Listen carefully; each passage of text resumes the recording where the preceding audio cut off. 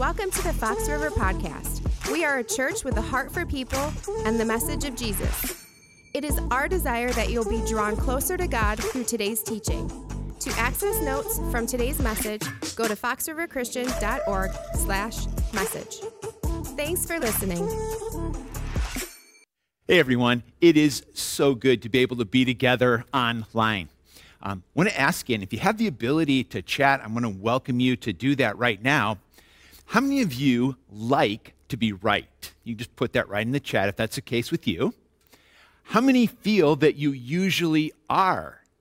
I know it's a heavy burden to carry, isn't it? Now, my wife Denise, she likes to be right, and she feels that she usually is. But true confession here, so do I. So you can imagine, with the last name of Khan, when two people who like to be right and feel that they usually are can get into some of these conversations together, there can be real conflict that takes place. But you don't have to be married to be able to experience that. Two people, both who like to be right and feel that they are, well, that brings us to that which Jesus has for us today that I don't think could be any more timely or any more helpful and practical, which is our need for grace-saturated unity. Now, if you're at home, wherever you're at, if you want to just say that once with me, grace-saturated unity. We're going to start with a true story that was calling for grace-saturated unity in it. In Philippians chapter 4, and if you happen to be with us last month, we were in the book of Philippians. It's a series that God invites us to be able to experience joy, Jesus, purpose, and peace in new ways, in deep ways, in real ways. And if you happen to miss that, it's online. I invite you into that.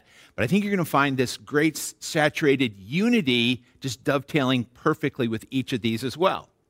But in chapter 4, verse number 2, if you have a Bible, you can follow along with me.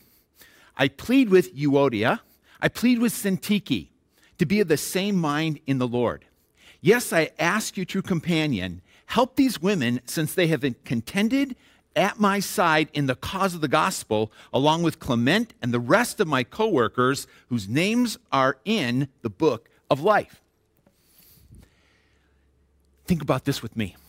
The situation was when Paul wrote the letter to the Philippians, the Philippian churches, all the churches of Philippi and the region there would have come together and listened to this letter. So they're on the edge of their pews listening to this word from God that's being given to them, when all of a sudden they get to chapter 4, verse number 2, and Paul is calling out Euodia and Syntyche. Talk about an awkward moment that's going on, or one that a pin could drop in. In our situation, it could be something like this. If we were to gather all of Fox River together in one arena, thousands and thousands of people, and I were to say, Pastor Rob, would you stand up? Pastor Bill, would you stand up? Pastor Rob, Pastor Bill are teaching pastors of ours here at Fox River. And I were to say to them in front of everybody, Bill, I plead with you. Would you please set aside the division between you and Rob and act with Christ-likeness toward him? Rob, I'm pleading with you. Would you please act in a Christ-like way toward Bill? Everyone's attention would be front and forward, wouldn't it, at that point? If Bill was willing to do so, as well as Rob, if they were willing to then set aside that which two right people were thinking that was pulling them apart, and I had said to them, Bill, I know that you love Jesus. Rob, I know that you love Jesus. You are both pastors of ours here. And with you practicing grace-saturated unity with each other, would Fox River be better off? You can drop that in the chat if you'd like. Would Bill and Rob be better off? And would their families be better off? For sure, right? And if they wouldn't, if they let that divisiveness continue, then they certainly would not be. We don't know if Euodia or Syntyche were pastors in the church of Philippi. We do know that they were high-profile leaders there and that everybody knew them. Paul named them as co-workers of his. In Philippians, he names as co-workers Timothy, Epaphroditus, Clement. These were people that everybody knew who they were. They knew what they'd done for the cause of Jesus in that area. And Paul was bringing them back to this that he had learned and continued to try to then put before each and every follower of Jesus, that everyone wins when grace-saturated unity is practiced. Let me say that again. Everyone wins when grace-saturated unity is practiced. Well, actually, technically, there's one exception to that. Satan doesn't win when grace-saturated unity is practiced, though the converse is true. Everyone loses.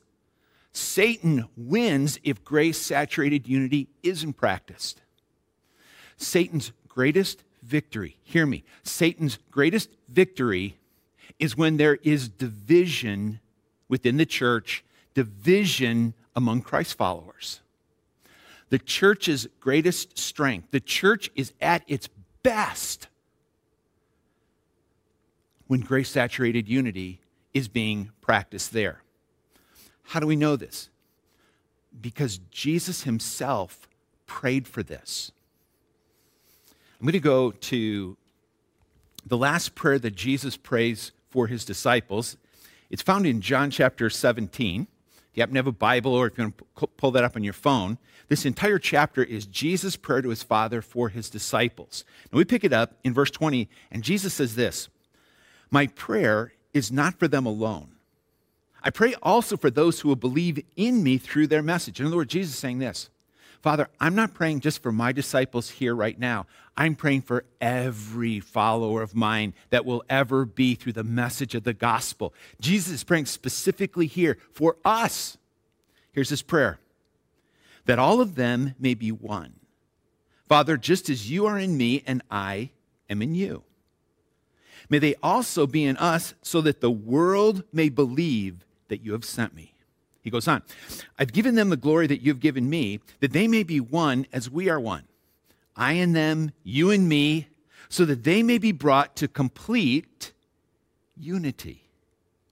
Then the world will know that you sent me and that you have loved them even as you have loved me. Jesus was saying this, the greatest apologetic there is, the greatest answer to the question, is the gospel really true? Jesus said, is when believers, Christ followers are in unity, they're practicing grace-saturated unity with each other. Maybe just an hour earlier, Jesus had given a new command to his disciples. Here's what he said. John 13, he said, a new commandment I give you, that you love one another even as or just as I have loved you. Get this. By this, Jesus said, all will know that you are my disciples in that you have love one for another. Do you know what the proof is that you are really a disciple of Jesus? It's grace-saturated unity that's being put into practice. The church is at its best when we are practicing this love one for another and acting in unity with each other. Kristen's story is really quite powerful and moving, and I'm going to let her share that with us now.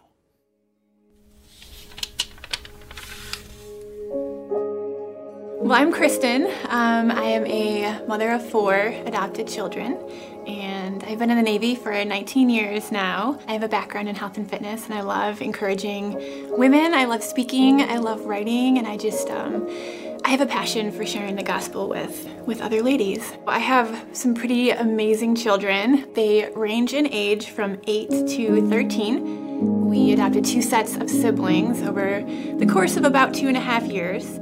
I I unexpectedly and kind of tragically became a single mom of these 4 children. I do struggle to ask for help when I need it.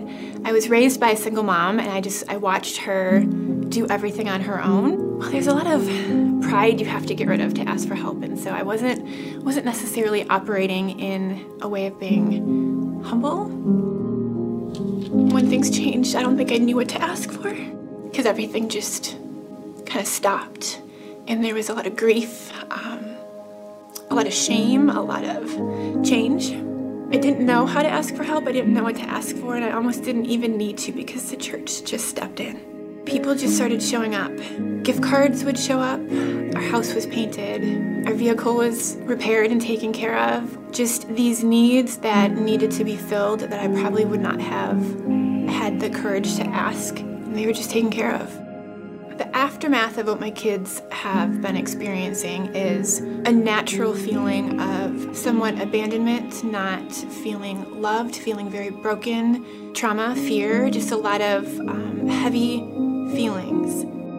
And I remember after every time we would have a meal dropped off or needs taken care of, or if we would go grocery shopping and I would pay with gift cards, I would let them know, God is taking care of us. He is so good. And I would make sure that they knew how much we were loved. And I just remember my oldest daughter just looking, and she goes, "Mom, people love us." Families and lives can be changed when the church comes together.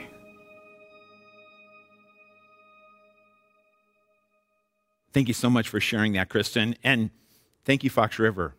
When you step up and in love, you become Jesus to those who are here and in our community right now. There has never been as great a time that we need grace-saturated unity as it is right now. Because there's never been a time that we have been as polarized inside the church, outside the church as we are right now. Example? Well, on November 3rd, there is going to be an election, which, let me pause for a second. If you haven't voted yet, it is your stewardship, God-given stewardship to do so. So you need to vote. Please hear me. You need to make sure that you vote if you haven't done so yet. Now, when the vote is taken and the ballots are finally counted, we're going to find that about half of the people are going to be sad and they are going to be mad. And the divisions are going to be greater than they have been before. What do we need? If Euodia, if the problem was that she was of one political party and had that sign in her yard, and Syntyche had the other political sign in her yard, and that's the reason that they said, we're not going to work with each other. I mean, we may be both leaders in the church, but if that's what they think politically, or that's what they think, then I'm just going to do it my way without them at all. So easy, isn't it? So easy to fall into this with our social media. I mean, we just need to get right on the front, on the top of each of our pages, GSU, Grace Saturated Unity, to make sure that that's how we are interacting with other people. The COVID has brought out a divisiveness in us. I mean, you have people, followers of Jesus, and some who feel they are passionate about their feeling, whether they are, I think everybody should be in a mask and practice social distancing, and others feel like that is not something that, really needs to be done or has to be done, and both of them feel like they're right. But you know what? They're letting that keep them, in fact, they're ready to go to war with each other. And they're missing that which unites us, which is Jesus. That's what Paul is telling Euodia and Syntyche. That which unites us is so much greater than whatever it is that might be dividing us right now. That we feel that we are right in holding the position that we are. We, Fox River, we're a multi-generational church. And with multi-generational, multi-ethnic. But we just think about generations.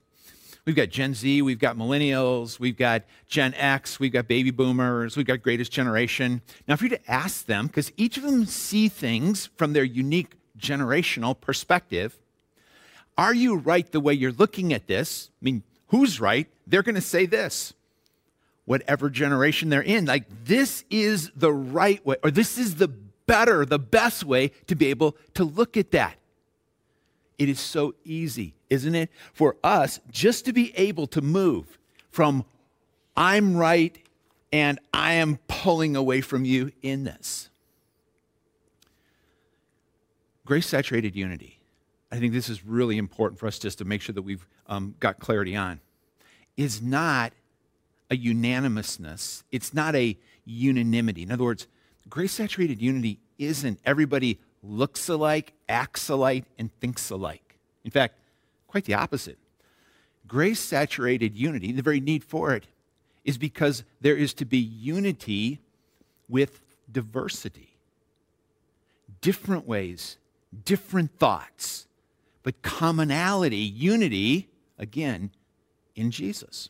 There's actually 4 requirements for grace-saturated unity to take place in us. I think you'll pick up on these real quickly, but you might want to write them down. Great conversation that you'll have with family, friends, maybe some in your small group a little bit later. The first requirement for grace-saturated unity would be Jesus. As we started out reading in that passage, Philippians chapter 4, we would read these words. Verse number 2, when Paul said, I plead with you. Now, Paul could have commanded, he could have ordered. He didn't take that. He pleaded, Euodia, Syntyche, be of the same mind in the Lord. Now, if we think that could be a little bit fuzzy, like, did they really know what he was talking about right there? Yes, because just a page earlier, he said this, Philippians 2, verse number 5. In your relationships with one another, have the same mindset. That's the exact same word that he said, be of the same mind in the Lord. Have the same mindset as Christ Jesus. In other words, this is what I want you to do. In all of your relationships, I want you to think about them as Jesus does, and I want you to interact or act toward them like Jesus does. See, grace-saturated unity requires this oneness that I would have with Jesus. In other words, I've opened my life up. I've received him as my Savior. And from that oneness, from the grace that I've received from Jesus, it's my extending of the grace I've received to you. Jesus' grace to me, to you. So if you haven't trusted Jesus yet, you really can't give what you ain't got. Here's what I mean by that. You haven't been able to fully experience the grace of God that comes when he forgives you of your sins, when he brings you into relationship, not because of anything you've done. In fact, he does it in spite of what we've done, but because of what Jesus has done for us on the cross and in his resurrection. And with an unmerited favor, in an undeserved way, he gives to us everything that we need and more. That is his grace in us. And if you haven't trusted him yet, I plead with you to trust Jesus today, to come to him for what he's done for you on the cross and in his resurrection. Now there's a second requirement. First one is Jesus. The second requirement would be to forbear with each other. If we read down just another couple of verses when Paul's talking to Syntyche here and Euodia, he says this, Philippians 4:5. Let your forbearing spirit be known to all. Now, I love this word. The Greek word is epieikos, which really does absolutely nothing for me. But the translation of what it means, the English word to forbear, it means this. It means to overlook another's idiosyncrasies. Don't you love it? The idiosyncrasies that some people might have. I mean, Can you think of an idiosyncrasy that you have? I know that might be difficult, but if you want to chat one out, put in some of the idiosyncrasies of people that you see around you. Maybe some people are just like, they're loud and they're always in your face, or some people are laid back. Some people are always, it seems like they're always on their phone, even when they're talking to you that way. Some people are gum chewers and gum poppers that are, that's taking place that way. Some people just like, they always want to touch you, or they're talking with their hands that way. An idiosyncrasy is not a sin. It's just something unusual. It may be something that's kind of, off-putting a little bit, but Paul's not talking about, just ignore somebody else's sin. But the things that could easily separate us, those are the ones he said, I just want you to forbear with each other. In fact, these are words that need to be printed in bold on every marriage license. You need to forbear with each other. Third requirement. If we are going to practice grace-saturated unity, it's going to be love. Think about the last time that you had the choice. Now, you can chat this if you want, but the last time you had the choice to be right or to be loving, which did you choose? This matter of being right and feeling that we're right all the time, it can really work against us. I've got a natural sponge right here. But if I just take being right, or we'll say the truth right now, and I were to come and to apply that to you, this sponge, it is an unsaturated sponge. It's a dry sponge. It is just abrasive. No matter where, no matter how I apply it, it just cuts, it scratches, it scrapes. It makes somebody else want to pull away that way. But you take the same sponge and saturate it, and that which was hard and abrasive becomes soft. In fact, it's used for both healing and comforting that way. This is the difference that grace with truth makes in our lives. Jesus was that person of grace and truth. He practiced that grace-saturated unity continually with others. What Jesus did was this. He treated another person in the same way that he wanted to be treated. And that's what he told to us as well. We need to continue to make sure that what we're doing and everything we're saying is saturated with grace. Which brings us to the fourth requirement, and I alluded to it there, and that is that our words are words that build up. You probably don't need a scripture passage from this, but it's interesting that God kind of underscored this. How we talk, how we interact with each other with these words. Don't let any unwholesome talk come out of your mouths, but instead, only that which is helpful for the building up of others. Now, if we think about what comes out of our mouth or what comes out of our fingertips, our communication with others, and if our guideline is it going to build up? Is it going to help?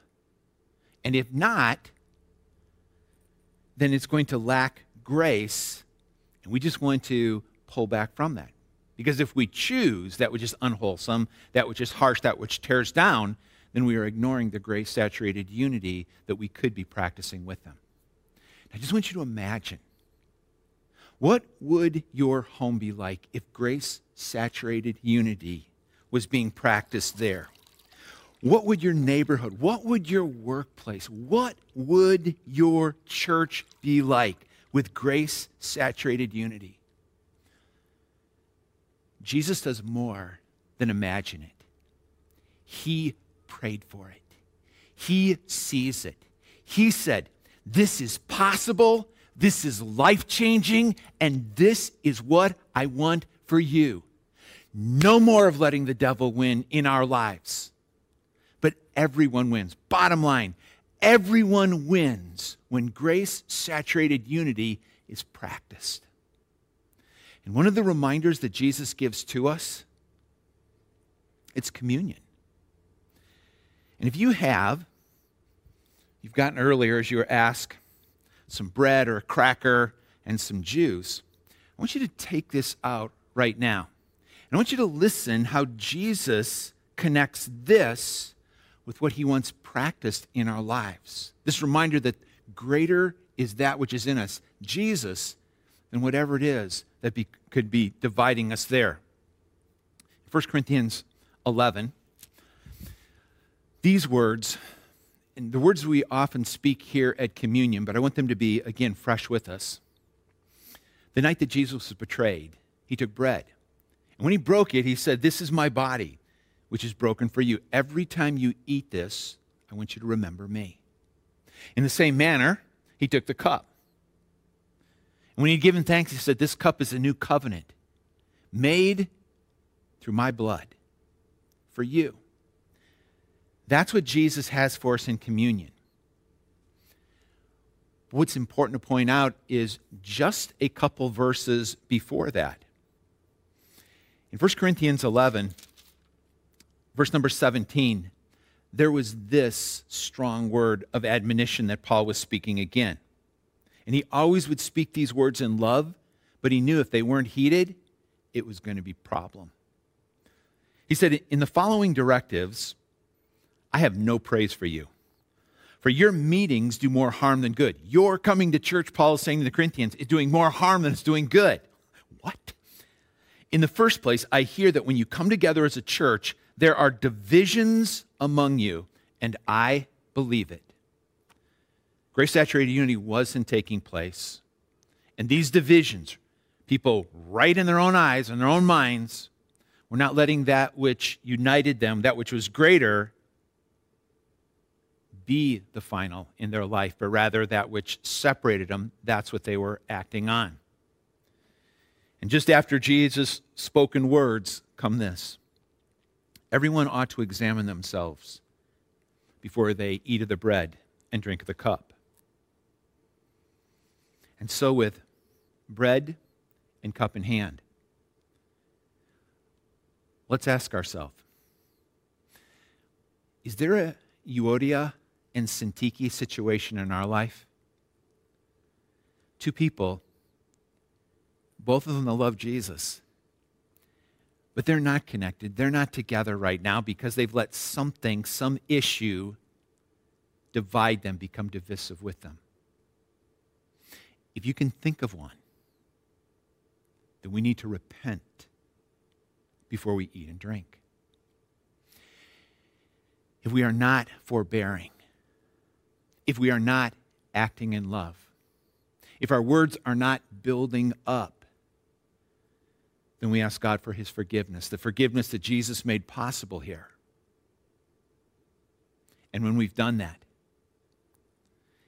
as we eat and drink, we not only remember what Jesus has done for us, but we remember what he's praying for us and what he wants for us, and for this undeniable proof of the gospel and the love of God to be proclaimed throughout the whole world. That is inspiring. Would you eat with me the bread?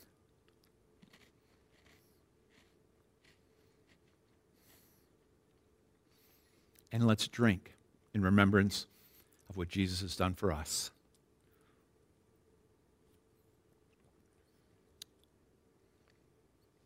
I want to pray together. And if you haven't yet trusted Jesus, I want to invite you with me now to open yourself up to his great grace, his saving grace, his life-changing grace in your life. Thank you, Jesus. You're the one that modeled unity. You're the one that told us it's possible. You're the one that continues to pray for it. And it begins with our coming to you and receiving grace, and that which will unite us with you and the Father and the Holy Spirit. And so for the one that's here, and they in sincerity ask you now, Jesus, for the forgiveness you made possible on the cross, for the salvation you made possible in your resurrection, to become your child, to receive you now. Even as they do that, I pray that you will work a unique and wonderful working in their lives. We pray this in your name, Jesus. Amen. Friend, if you trusted Jesus as your Savior today, We're just rejoicing with you. And I'd ask you that you'd put that in the chat or that you would just raise your hand right now as an indication of that. I want to leave us with this blessing of God that comes right out of the book of Psalms, Psalm chapter 133, verse number 1. You'll see the words here. You can read them aloud with me. But hear these words: how good and pleasant it is when God's people live together in unity. We hope you were encouraged today. Subscribe to the Fox River Podcast to ensure you don't miss future messages. Stay connected through our social media channels on YouTube, Facebook, Instagram, and Twitter. And of course, make a difference in the lives of those you know by sharing with them. We are grateful for you and hope you join us again soon.